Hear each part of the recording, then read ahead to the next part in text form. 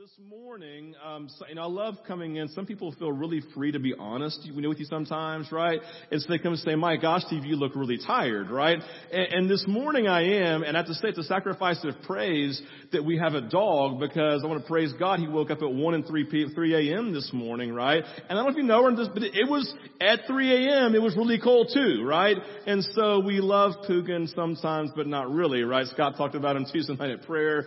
And this morning I did not love him very much. And so I'm a little tired, but I'm going to press through. Why? Because we have a beautiful word to share this morning from Ephesians chapter 6, 5 through 9.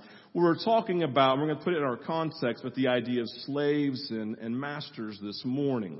And this morning we're going to dive into that again and put it into our context. I want to begin this morning with two things. Number one, I want to remind you of why we're talking about this. Remember we said last week, and Scott looked at it too, this idea of household codes, which simply is this. In the context of the Greco-Roman world in which Paul is writing, there are codes or laws or ways to do things in the context of the home. And so Paul is writing to the Christian church, and he's honestly rewriting some of these household codes, saying, listen, because of the gospel of Jesus, because of the reality of His coming and His salvation, the way that we're doing relationships in the church, specifically in the homes, is very different than it's ever been done before. Because Jesus changes all relationships. And so the idea was, we're going to change the way that we do it. But we said last week, part of the reason is because we are, as the church, to be a city on a hill. We are to be a light, a beacon of hope for the culture.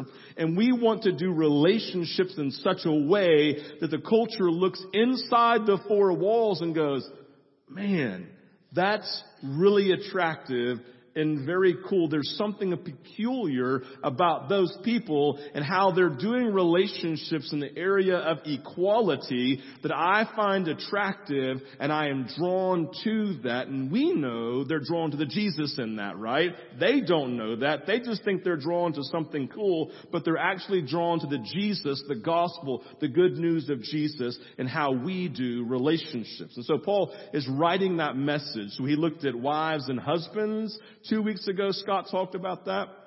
I encourage you to listen to that message. I listened to it this week. It was great. Second, last week talked about the parent-child relationship. And this week, we're going to look again at the slave-master relationship and put it into our context today. But I want to second begin with a phrase that I think for every single parent or grandparent or aunt and uncle who was close to their niece and nephew this morning, I'm going to name a phrase this morning that I think all of us will identify with. We will go back to a moment and it will elicit an emotion. The phrase, real simple, is this: Daddy, Mommy, watch me. Do you remember that? Daddy, watch me. That was the phrase for me because I'm a dad, right? Daddy, watch me. And they would say it again and again and again, right? So I'll never forget. Listen, remember that playground that we bought from Costco with Randall's mom's money that made us the perfect parents in the world 2 weeks ago, right? So we had this playground in our backyard. And so when I would come home from work, when we were living in Orlando, Anna Catherine was 3, Sarah was about 20, she's about 1.5, or like 18 months, 19, 20 months, whatever it was, right?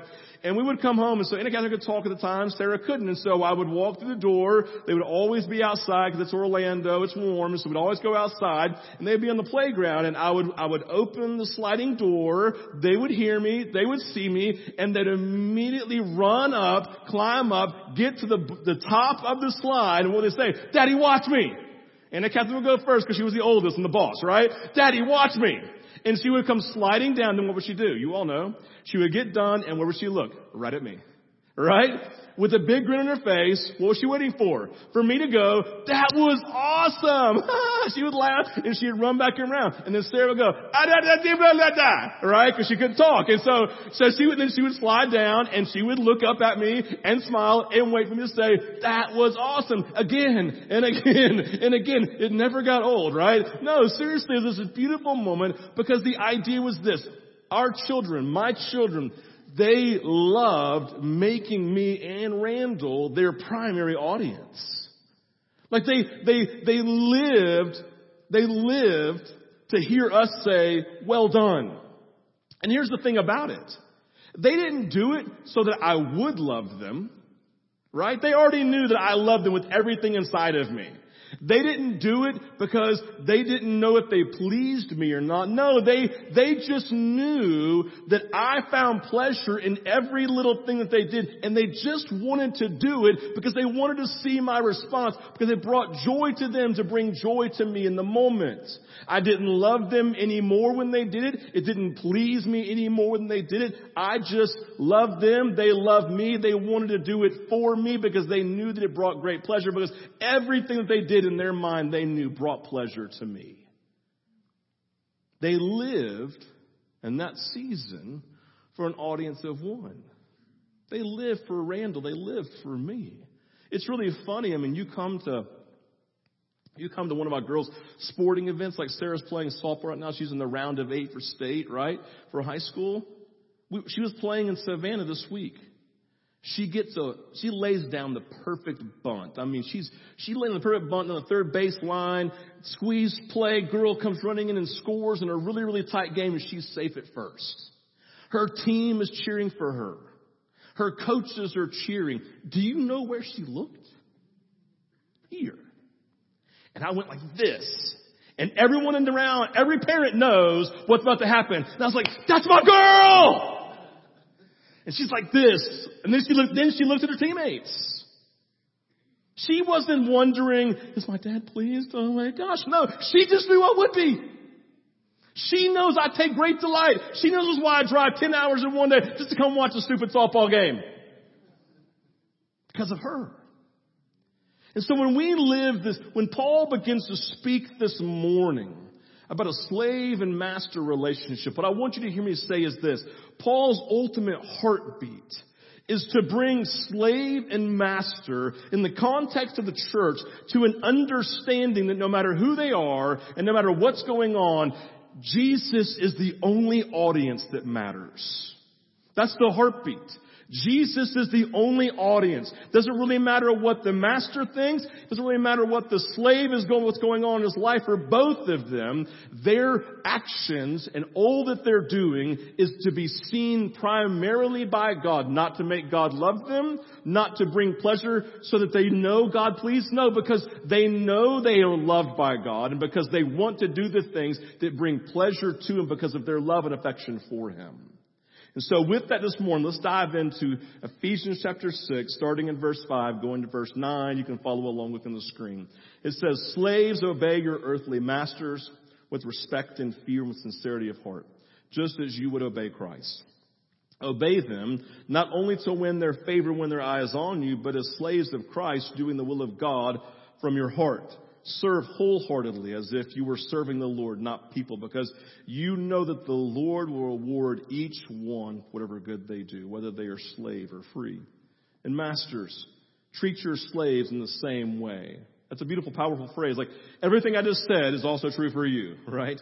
Do not threaten them, the slaves, since you know that He who is both their master and yours is in heaven, and there is no favoritism with Him. So let's begin here. When we see the word slaves, we get caught, right? We get caught because the only perspective or idea that we have around slavery is the abomination of the 17 and 1800s in the Caribbean United States of America, right? This idea of slaves who were enforced into slavery. And the idea is that that's our only picture, but that's not what we're reading about here in Ephesians chapter 6. Slavery talked about by Paul here is very different.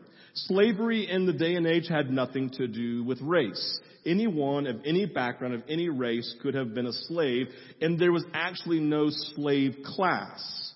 But instead, slaves were found in all but the highest economic and social strata. They were found everywhere. In fact, over 33%, a large number, 1 out of 3 people living in the Greco-Roman world was considered to be a slave. Many of them were highly educated, in fact, more highly educated than their masters. They were allowed to own property. They could save their own money and time ultimately to buy their freedom and their release. In fact, you may have noticed, but in slavery in Greco-Roman world ended about the age 30. You had no slaves ultimately who were over the age of 30 in this day and age, right?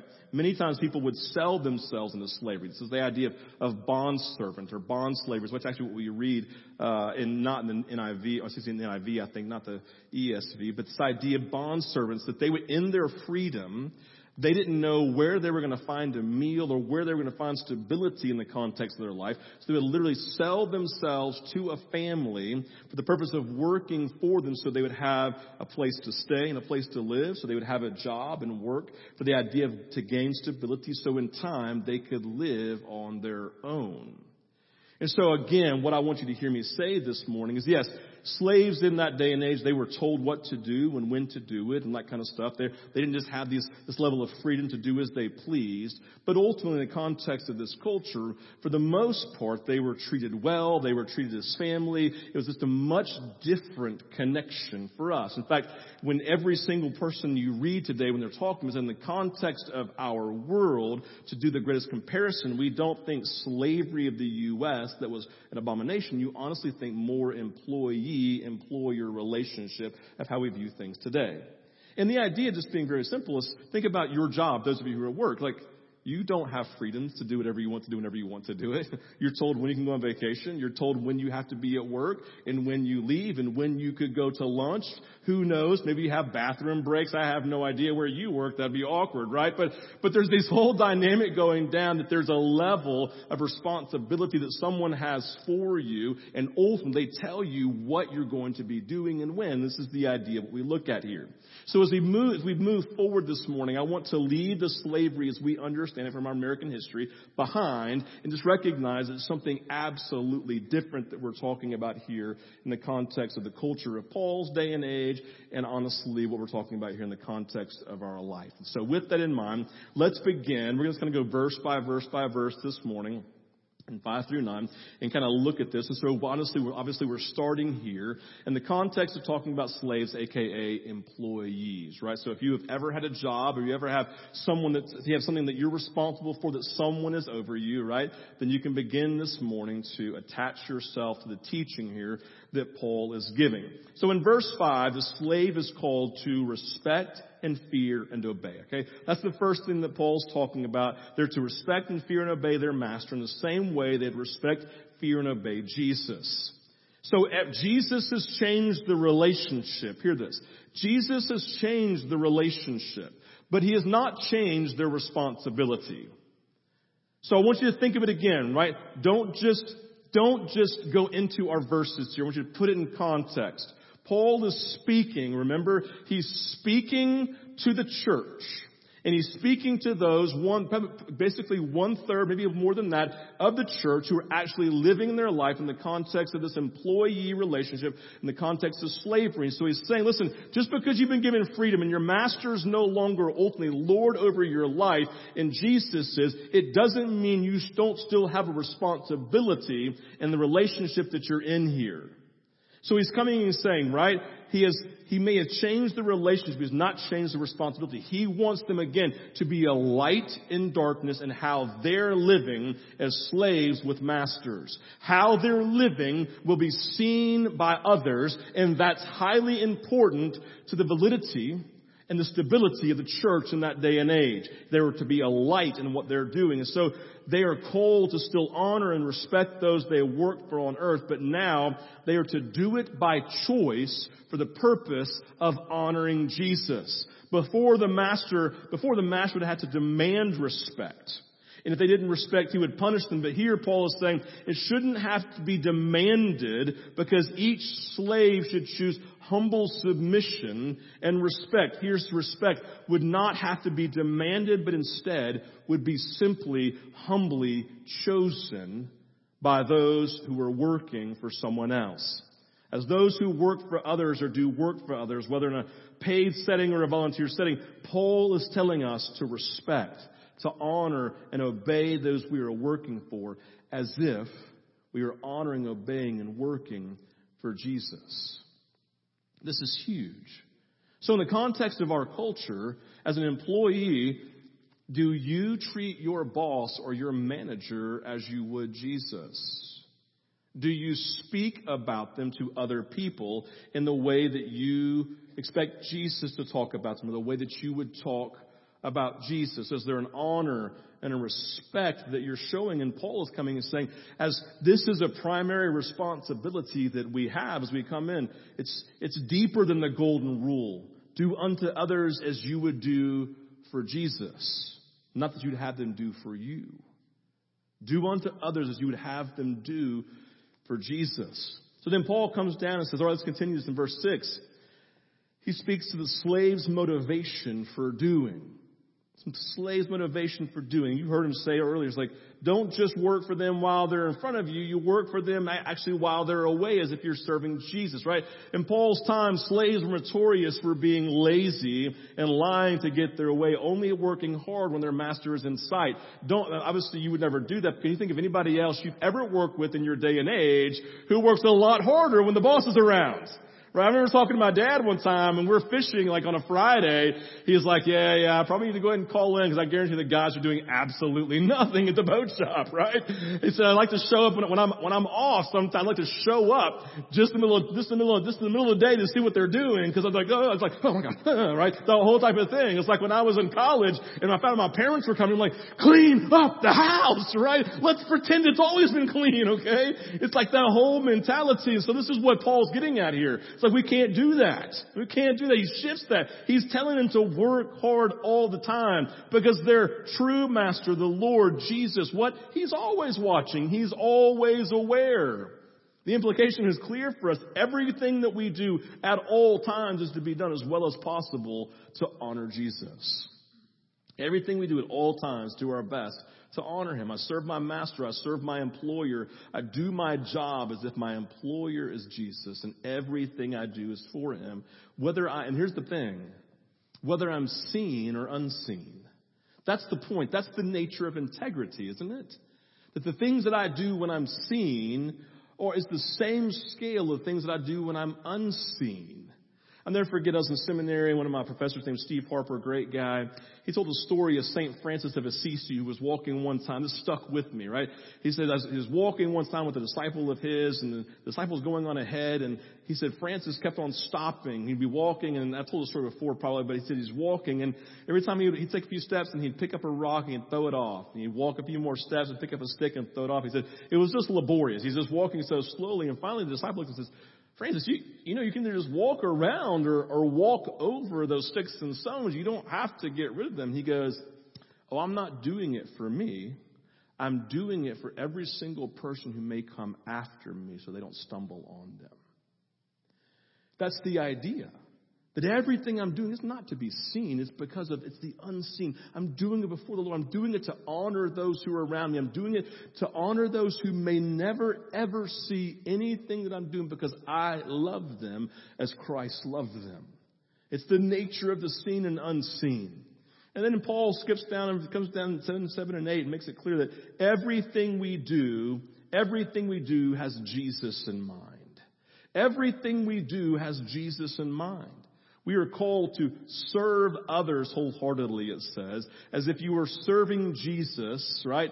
And the idea is with eternity in mind, knowing that there's this place when we get to heaven, and I don't know what it's going to look like exactly, but that there's some level of connection point in history of time with Jesus where the things that we are done, in a sense, are quote unquote paid back. You know what I mean? Like there's these things that we do that Jesus is aware of. These things that we're doing that ultimately we do to honor him and to please him in the way that we treat others. And so he's calling them in the moment, right? In every human that we serve to recognize you're actually serving Jesus, no matter how menial the task seems. No matter how menial it seems, no matter how small your job seems, if viewed properly, even if it seems like quote-unquote slave labor, we must do it with the final judgment in mind. We do it with eternity in mind. Everything that we do, big and small, listen, it has kingdom implications. Everything we do has eternity in mind. Everything we do has an audience of like, watch me, Jesus, watch this. Everything that we do. If you've ever read Matthew 25, it's one of those stories you're like, oh, it's really hard to read.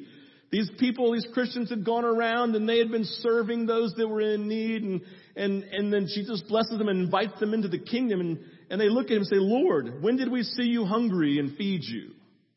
Or thirsty and give you something to drink? When did we see you a stranger and invite you in? Or needing clothes and clothe you? When did we see you sick or in prison and go to visit you? And the king will reply, truly I tell you, whatever you did for one of the least of these brothers and sisters of mine, you did for me. Like, that's humbling. And all of our actions, big and small, like they were completely unaware. I love that. They were complicit. Did you read that? Did you see that with me? They were completely unaware. The things they were doing, they just thought they were helping people, coming alongside of them, but they're literally in doing it for the least. They're actually doing it for Jesus. This is Paul's heartbeat here. Everything we do is for Jesus, on behalf of Jesus, and has him in mind. The end result for us is clear. Our jobs, our role in the culture, they do not determine who we are or our identity. We live into and for Christ in all that we do. Moreover, our value, our identity, they don't derive from our circumstances, the work that we do, the menial tasks we think that we're doing, but our identity and our values come from Jesus.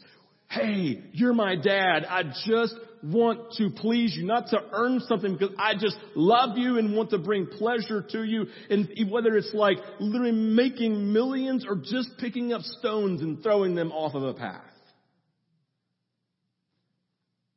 Like, do you measure levels of importance in the things that you do?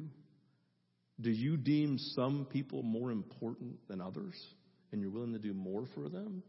If you're honest, that's really hard in the business world, isn't it?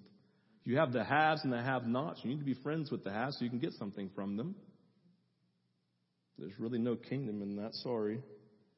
And so in the idea of an example in our world is a teacher. Think about a teacher, right? So in the context, I'm going to teach you in the context of these three things. It's the motivation for what they're doing, right? The idea of everything they do has Jesus in mind, and the context also of the respecting and fearing and obeying Jesus, and the context of their employer-employee relationship. So you have this teacher, and so they teach material, they give tests, and then they go home.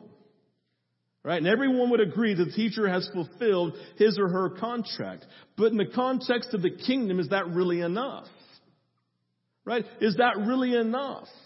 In the context of this, what does it look like for them to everything they do, to do it with Jesus in mind? Every relationship they're in is to honor Jesus in everything that they're doing. How are they treating their employer? How are they treating the students in the context of this Christ-centered idea of what Paul is imagining? Everyone would agree that teachers who look like Christ would see their responsibility increase to nurturing children's souls. Right?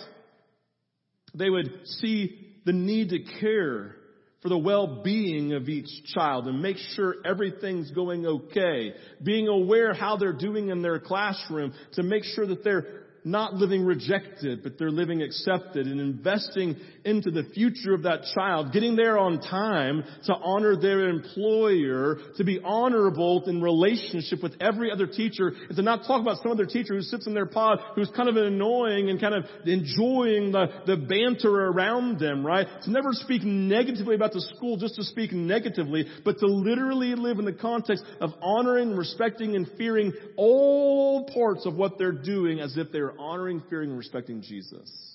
Loving on and giving the best of their energy to every child who is in need. So then, as employees, we're working this way, right? Serving others. And so for us, what does that look like? How are we doing in the context of this? Then Paul shifts gears a little bit, right? And he speaks to the shifted role of the master or the employer. And this is obviously really huge because in verse 9, Paul gives the value and rights to slaves, which is huge. And then he gives a written responsibility to the masters for the first time in the household codes. For the very, very first time, right? Paul tells masters and employers that they have a responsibility to treat their slaves or employees in the same way that they would treat Jesus. In the same way that they would want Jesus to treat them, right?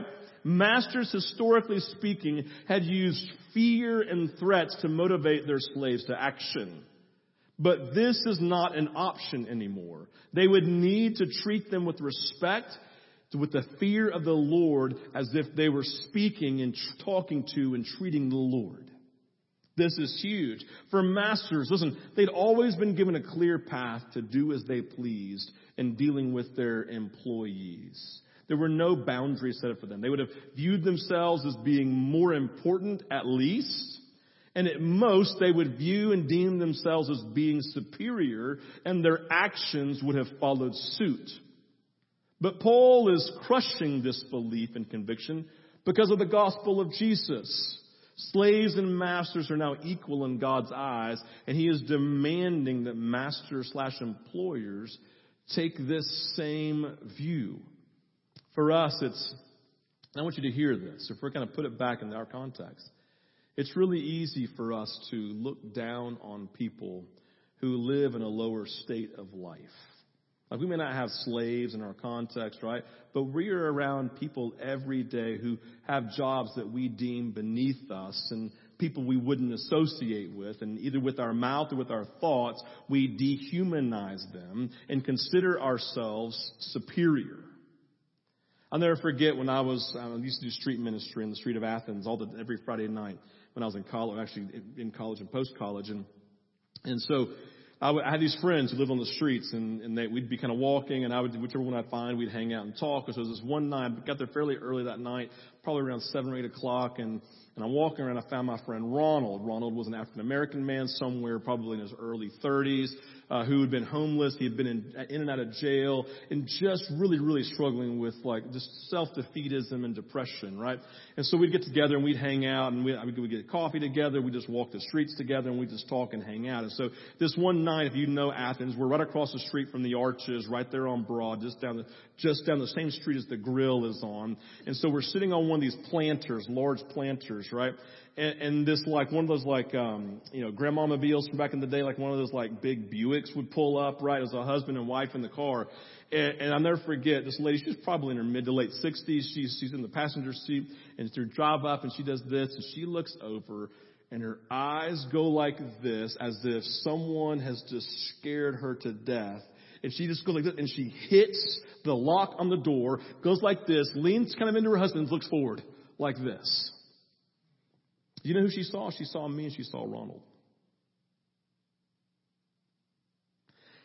And I looked at him, and he just went. And I said, "Man, does that happen to you all the time?" He goes, "All the time." And I said, "Man, on behalf of every ignorant white person in the world, I want to apologize for clocking the door." Because Ronald, man, he was a friend of mine. I was offended. But you know the crazy thing was that actually brought me a level of joy? She first saw me. She identified me as being a homeless man who was living with Ronald, and that was the greatest gift I'd ever received. Thank you for connecting me with Ronald. I'd rather hang out with him than you. I'll be honest. I think Jesus would too. I'm just saying. How do we dehumanize? How do we do that with people? How do we look based on socioeconomic? How do we do that with skin color? How do we do those things? Are we okay with that? Do we just see it as part of who we are? It's this culture. It's like, well, they're scary, whoever it may be. How do we handle that? The eyes of Jesus is that he looks and, you recognize if he came back to earth, he's probably not going to go hang out at the country club with all his buddies. That's just not how he works. He's not hanging out at Governor's Town Club. He probably wouldn't live in Seven Hills or Bentwater. He'd probably find the underprivileged, and he would go give his life to them. If you read the Bible, that's who he hung out with primarily. The Pharisees would come visit him. He would go hang out with those who were greatest need. The message of Paul to masters is the message to us today. Jesus is our audience, And how we deem the least is actually how we're treating Jesus. How do we handle people? In the context of our culture, are we afraid that they're going to move in, whoever they may be, socioeconomically, lower housing, skin color? What is it for us? Paul is coming and challenging it in the moment. The message teaches us there is no hierarchy among human beings. End of story. I told you this last week of Highly Stoned, my good friend, right? I wasn't better than him. I wasn't the up here and him down here. It's so great you brought him the gospel, Steve. You're such a good minister of Jesus. No, I was a friend of Highly who needed what I had, so I gave it to him. You've heard the phrase, pastor says, one beggar who's leading other people to the bread, right? One beggar needed bread, leading all the other beggars to bread. That's all I was doing. I was helping him. The message teaches there's no hierarchy. We all have roles and tasks, but they do not render people more or less valuable. We are all equal in God's eyes. Arrogance and feelings of inferiority are out of place. There's no favoritism in the kingdom of God. With God as our model, we are to act as He acts. That's the beauty of it. Because how we do that becomes a message to the entire world of who Jesus is. Do you hear that? How you act will let people know in your work who Jesus is. How you act towards your neighbors will let people know who Jesus is. Who is Jesus in you? And what are you modeling? And Paul's challenging them in the moment. No hierarchy. All equal. There's no us in them. It's just the people of God. Slaves and masters, you're all equal. You have one Lord. And the message is really clear. We are all slaves to God. We're all equal because Scripture says we are all slaves to God. He is Lord. We submit all that we have to Him. Slave or master, employer and employee. Everything we do is for Him. Every person we relate to is as if we are relating to Jesus, and every job we do, we're ultimately doing it for Him. Jesus is our audience. Jesus, watch me. Watch me. I just want to show you. Just watch me. It's going to be awesome. I can't wait to watch your face. Can't wait to watch. We do everything we do for Him, every relationship we have, and we take seriously that this is the order. Listen, we have to take this serious. Let's pray. Father, I praise You that as we embrace this, God, work that we do will be done with care. We won't just do things to get by. We don't do things just to impress superiors. But we do for the purpose of honoring Jesus. And God, I praise You that in turn we will be a blessing to people. That, Father, people will be drawn to us. The things that they say to describe us, well, those people love us. I feel like one of them. God, there's no greater honor than to sit with someone who in culture has been deemed inferior, and they look at us and say, you know what? I think you're a friend. That's what You were, Jesus. Looked at the woman at the well who said, I shouldn't be talking to you. You're Jewish and you're a man. And Jesus said, there's no walls here because I want to share the good news of who I am with You. I pray, Father, that You would help us to live with no walls. I pray, Father, You would help us to be a great expression of Jesus everywhere that we go. I pray, Father, real simply that I just pray, Jesus, I think this makes sense, Lord. It makes sense in my mind. I just pray that You would make us people who stop, because, God, we just walk away from sin so powerfully. Stop having to say, well, I'm just a sinful being. Because we actually stop giving into sin, giving into the lies of the enemy, giving into the lies of culture. We say, no, we are fully redeemed, empowered by Jesus to be Jesus wherever we go. And if you can imitate me as I imitate Christ to lead you to a Christ likeness. Father, today I praise you for Ephesians 1 through 3. This is only possible because your Spirit is inside of us and has empowered us to do immeasurably more than we could ever dream or imagine in the context of our lives. Jesus, we lean into you today. We need your strength. We can't do this, but we now see the model of who we're called to be, of who you're empowering us to be. God, it's your dream. It's your intention. It's your hope, God.